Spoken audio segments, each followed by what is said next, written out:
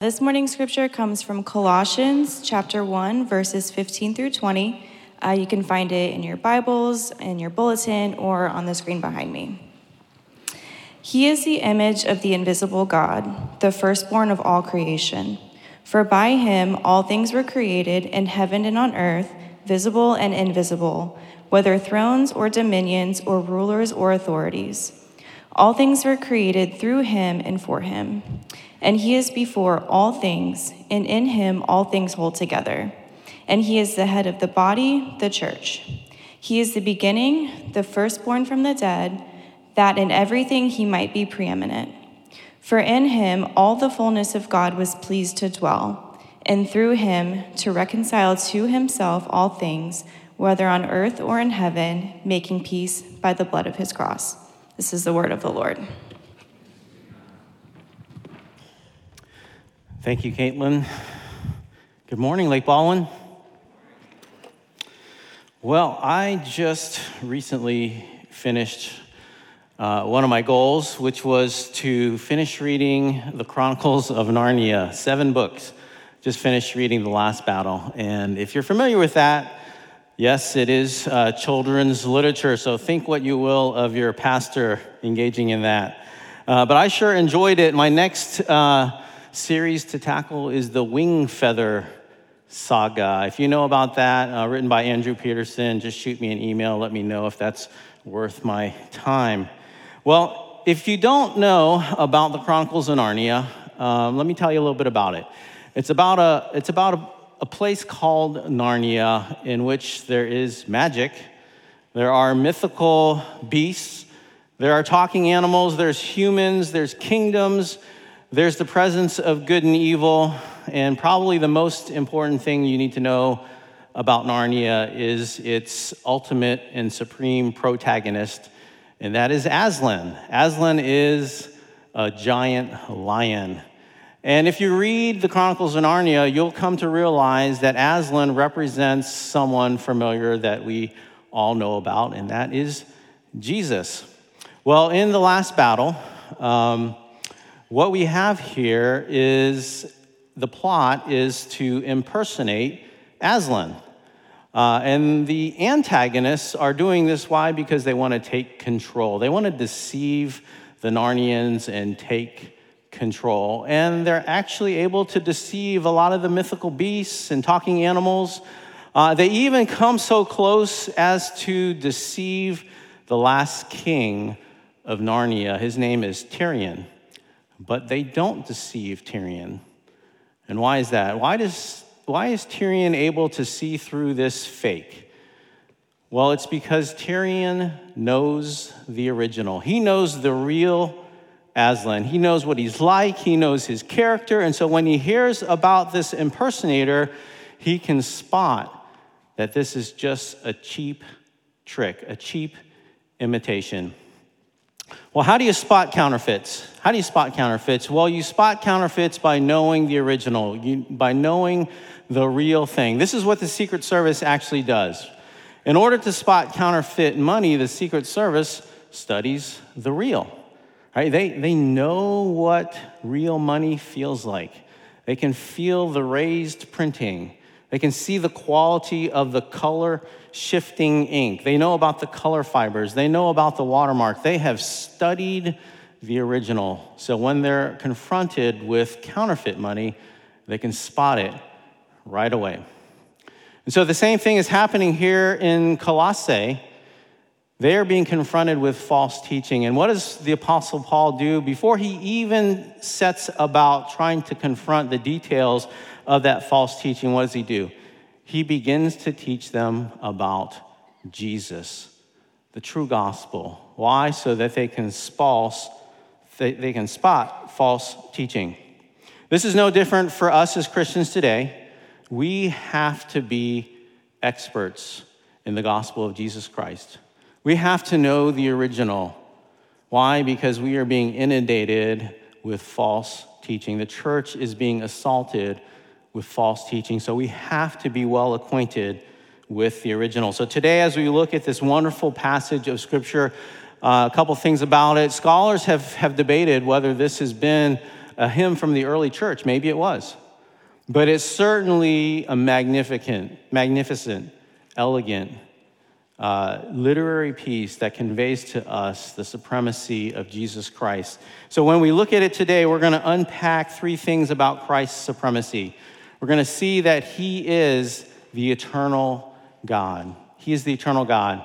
He's also the Lord of creation, and he's also the head of the church. Supreme in all those three things. So let's look right away at the supremacy of Christ as the eternal God. We see this first in verse 15, and then we see it in verse 19. In verse 15, it says, he is the image of the invisible God. That word image in the Greek is icon. You guys know what an icon is. Here it is something that has been formed to resemble something else. It's a representation of the original. It bears its likeness. It's like a picture. But Paul is here using it not to say that Jesus is just a portrait of the invisible God. He's saying something more profound. He's saying that Jesus is identical in the substance of God the Father. He is equal in power, equal in glory to the Father. He has all of the attributes of Almighty God. He's eternal. He is infinite. He's holy. He's wisdom, power, justice, holiness, truth. He's all of those things. Jesus is the revelation of God exclusively and entirely. And then when he goes on in verse 19, he says, for in him all the fullness of God was pleased to dwell. And he says it in a different way. In chapter 2, he would say, for in him the whole fullness of the deity dwells bodily. In other words, Paul is making the point that Jesus is the eternal God. He is the eternal God. He's the one that existed forever. And as we look and unpack a little bit of the grammar here, that he is in the image of God, it's saying that Jesus is the image of God for all time. In eternity past, he was in the image of God. In eternity future, he is the image of God. In all of redemptive history, at every single point, he is the image of the invisible God. So yes, before his incarnation, fully God. Also, after the incarnation, he is fully God. He is not more God after the incarnation than before. And so, what we have here in Jesus is what John says in chapter 1. No one has ever seen God, the only God who is at the Father's side. He has made him known. He's talking about Jesus here. Listen to this. He says, the only God who is at the Father's side. The Apostle John is making a declaration that Jesus is God and that he makes known the invisible God. And so what we have after the incarnation, yes, he is fully God, but now we see in visible form what was invisible before. See, we knew that God was merciful and compassionate, but now we see it in its full glory. Him laying his hands on the leper and healing him. Him asking the lame to rise and walk. Opening the eyes of the blind. He is a compassionate God. So what we saw before as maybe a faint black and white photo is like now sitting in an IMAX theater, 3D, surround sound, a full revelation of the eternal God. And any teaching that falls short of Jesus being fully God is false teaching. And it's not just a small error. It strikes at the vitals of the Christian faith. In verse 15, he goes on to say that he is the firstborn of all creation. Now, it's a gross misinterpretation of this phrase to say that Jesus is a creation of God the Father, that he is the first creation. That's actually a heresy that was confronted in the early church by a man called Arius. He propagated this notion that Jesus was a creation of God. And the church put down this heresy in 325 AD at the Council of Nicaea. And I just want to put out a little plug to you for Beer with Dead Guys. If you haven't been, now's a great time to be going to Beer with Dead Guys. Not only will you get to taste some great beer, probably some very interesting and out of the way beer that you probably wouldn't taste, but they're studying the heretics. And why is that important? It's because there's nothing new under the sun. You see, today we are confronted with this very same heresy that says that Jesus is a creation, that he is a little g God, that he is not the eternal God. That is false teaching. What Paul is saying here is a concept called primogeniture. And it's this Old Testament concept of the firstborn son. And if you're familiar with this in ancient times, the firstborn son was the one who got the inheritance. He's the one who had all of the authority and the power of the Father. So when we talk about Jesus being the firstborn, we're not saying that he was born first. We're saying that he has primacy in his status, in his position, in his power, and in his authority. In Psalm 89, verse 27, it says this, "And I will make him the firstborn, the highest of the kings of heaven." The psalmist is talking about David. And you know that David was not the firstborn of Jesse. He was actually the lastborn of Jesse. And so here is that concept of primogeniture, that David is the firstborn in the fact that he is the first among kings of the earth. He has the highest position. He has all of the authority and all of the power. And of course, you know this points to the coming king, Jesus. So Christ is the firstborn of all creation, and as such, as the firstborn son, he has the right of the heir, which is all of creation. It is his. And because it is his, he is supreme and Lord over it. And that means this, that there's nothing in creation that is the peer of Jesus. There's nothing in creation that comes close to being Jesus' peer.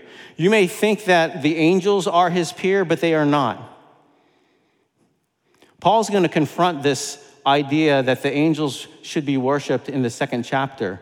But here we have it that Jesus, he is the heir. He is supreme. He is the firstborn. He is the only one that's due all of our worship and praise. He stands apart from the creation. He is holy. Now, why does it matter for us to see that Christ is supremely the eternal God? Well, we're going to find out that Christ can do only what the eternal God can do, and that is to create everything out of nothing and to redeem mankind. Only God can create the universe out of nothing. Only God can redeem mankind. I gave you this quote in your bulletin. It's from John MacArthur. I love how he puts it so simply. He says this, that Jesus is himself God is the heart of the gospel, because apart from his deity, he could not save a single soul. No heresy so corrupts the gospel and robs it of its power as the teaching that Jesus is not God. Apart from his deity, there is no gospel. There is no salvation. Jesus is supreme because he is the eternal God.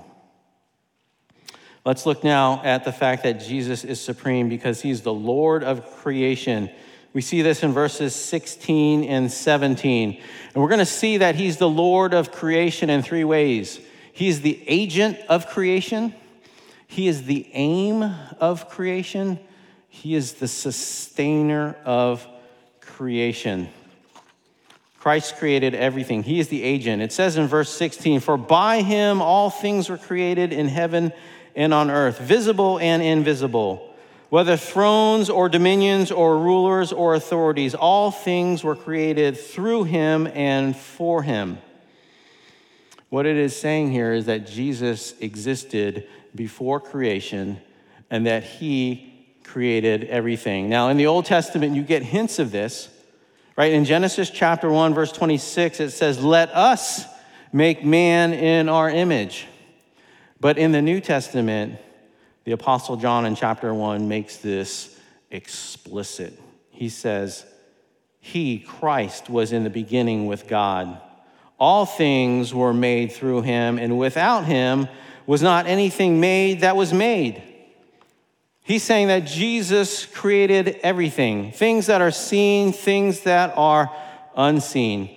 And I think about the fact that when Paul wrote these words, there was so much that was not visible to them that is now actually visible to us.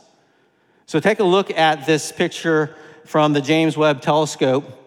It is of the Cartwheel Galaxy. It's been on my computer. I downloaded it several weeks ago. And this galaxy is 15 million light years away. And so a light year, I think, is roughly 6 trillion miles. So that's like 9,000 million trillion miles away, or 9 billion trillion miles away. Apostle Paul could not see that. When David was writing the psalm and he looked up and considered the heaven and the stars, the moon and the stars, and he was blown away, he could not see that. And now we're peering trillions of miles away in space, and we see this Cartwheel Galaxy composed of billions of stars. Our God, our eternal God, Jesus, he made that. And everywhere they're starting to point that telescope in this little patch of space thinking it's empty. No, there's a whole bunch more stars there and galaxies there. They say that there's over 1 trillion galaxies, each containing 1 billion stars, and they're continuing to look for them. Put up the next slide. This is a slide. Some of you may have seen this. This is not actually a real picture. It's a computer rendering of a eukaryotic cell. And they're using nuclear MRI. They're using electron microscopy, and they're using all this data with x-rays, and they're using a computer to generate this image so that we can understand the intricacies of a cell. I mean, in some ways, it looks a little bit like a crazy universe going on there. But that's something that the psalmist, that's something that the apostle never saw. Part of the invisible creation of God. And if you think about the universe, the entire universe as being maybe a book, realize this: we have just turned to the first page and read maybe just the very first word of creation. So much more that we can't see that our great God has created.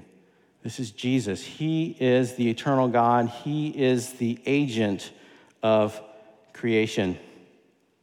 Also included in creation are these things called thrones, dominions, rulers, authorities. Most often when we see this in Scripture and we see it in Jewish literature, it's referring to spiritual forces, whether angelic or demonic. Spiritual forces, these rulers. And in chapter 2, Paul is going to talk about this. He's going to say that Christ disarmed the rulers and authorities and put them to open shame by triumphing over them. And how does he do it? He does it by the cross. Well, I've mentioned Pastor Wang Yi to you before. He's in the Chinese church. He's serving I think 11-year sentence. I think he's got 9 years left. He's in jail for preaching the gospel. He sees this passage and he sees the fact that the state is under the lordship of Christ. Yes, it is a battle against the Chinese state, but behind that are principalities, there are powers, there are forces at play. And so it's a reminder from Ephesians 6 that Paul says, our battle is not against flesh and blood, it is against these rulers, these dominions, these authorities, even when they are in rebellion against their creator. And that's exactly what's going on in the world today. There are kingdoms, there are rulers, there are governments that have gone astray. They're in rebellion against the one who put them in place. But Jesus is their creator. He's the one that is Lord over all of them.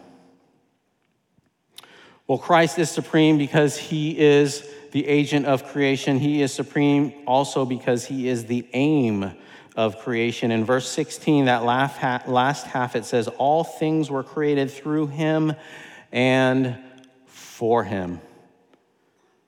The purpose of everything that we see and everything that we don't see, the purpose of you, of me, of Winter Park High School, of Orlando, purpose of everything is not for us.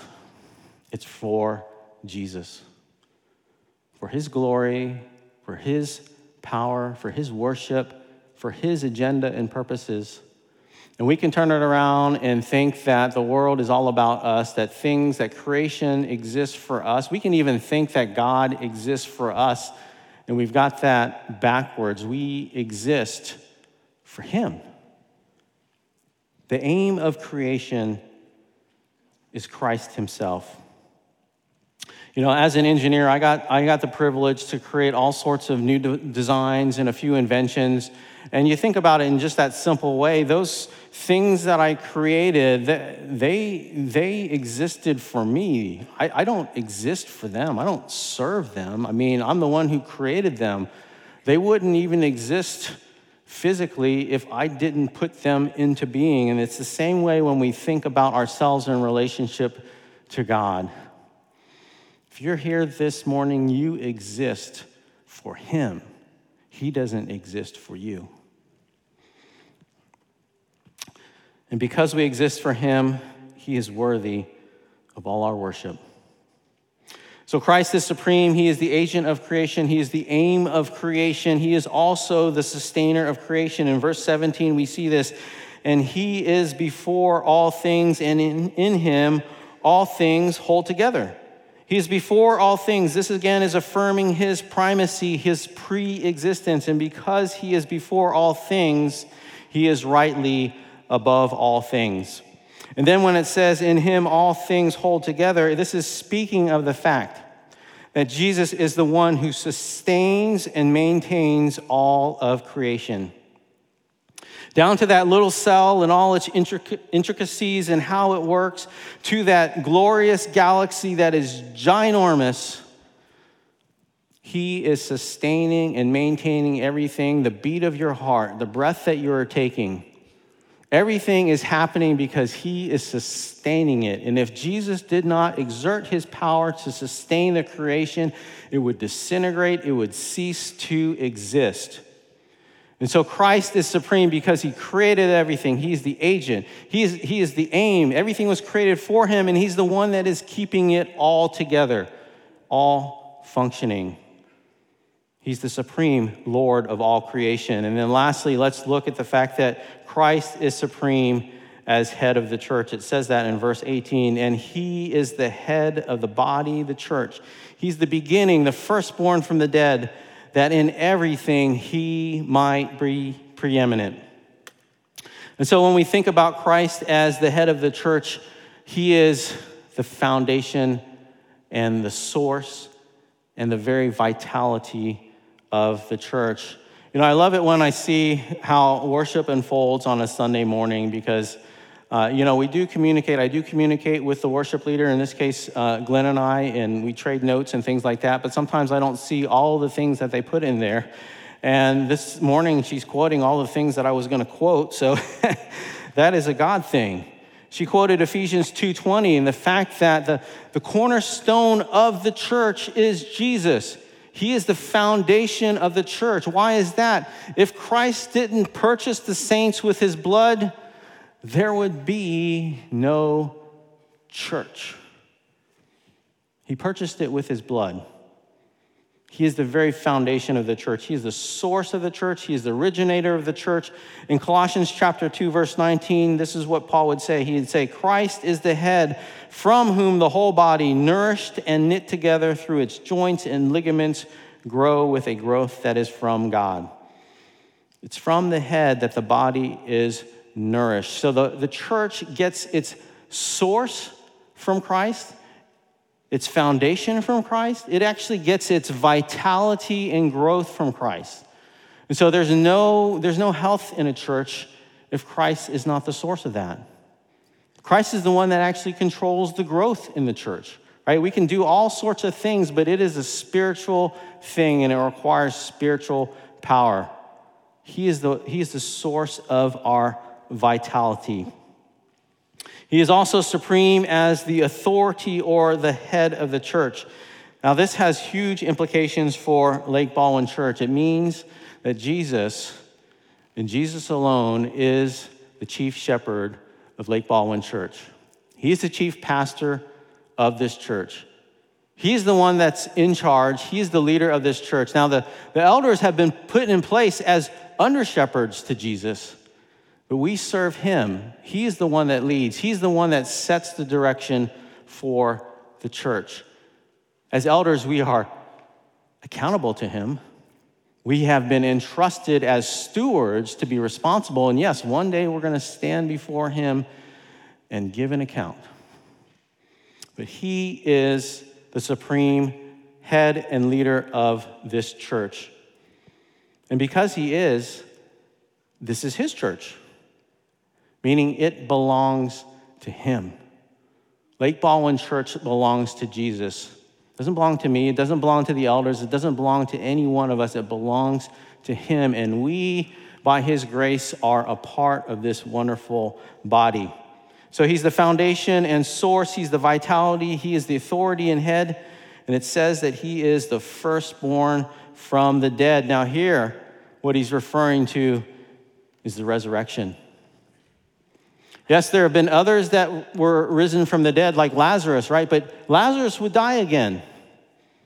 Jesus is the only one and the first one that came that rose from the dead, never to die again. And by his resurrection from the dead, he inaugurates a brand new creation, right? And that creation is growing within you.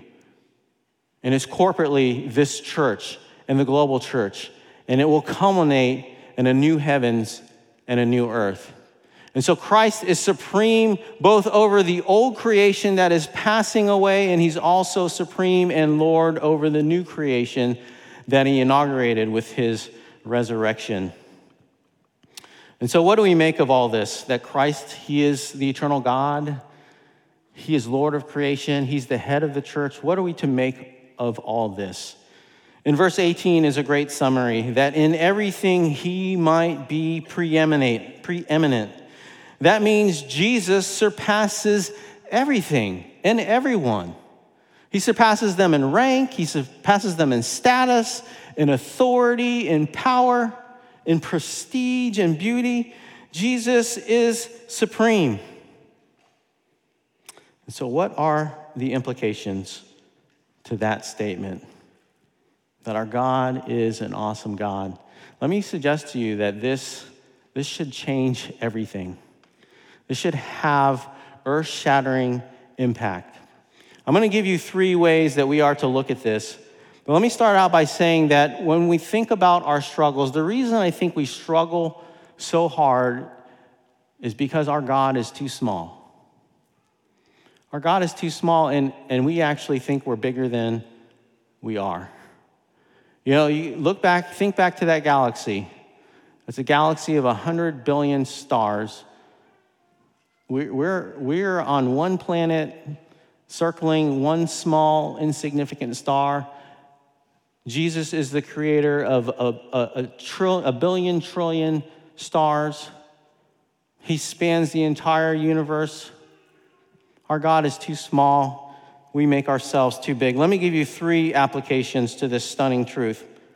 Since Christ is Lord of all, it means every square inch, every square millimeter of creation, down to that tiniest atom, to the largest galaxies, he is Lord over it. It belongs to him. He claims it as his own. It exists to worship him. And so when you think and bring this home, what about Winter Park High School? What about Orlando? What about your neighborhood? What about Maitland? What What about Conway? I heard a pastor a few weeks ago say this. He's in the PCA. Tim Rice is a pastor at Trinity in Lakeland, and I love the way he says it. He said this: do you own the lostness of your geography? Why would he say something like that? You can only say something like that if Jesus has rightful claim to every square inch of this planet. And so does it bother you that your company, your neighbors, family, friends are not under the lordship of Christ? In Philippians 2, here again,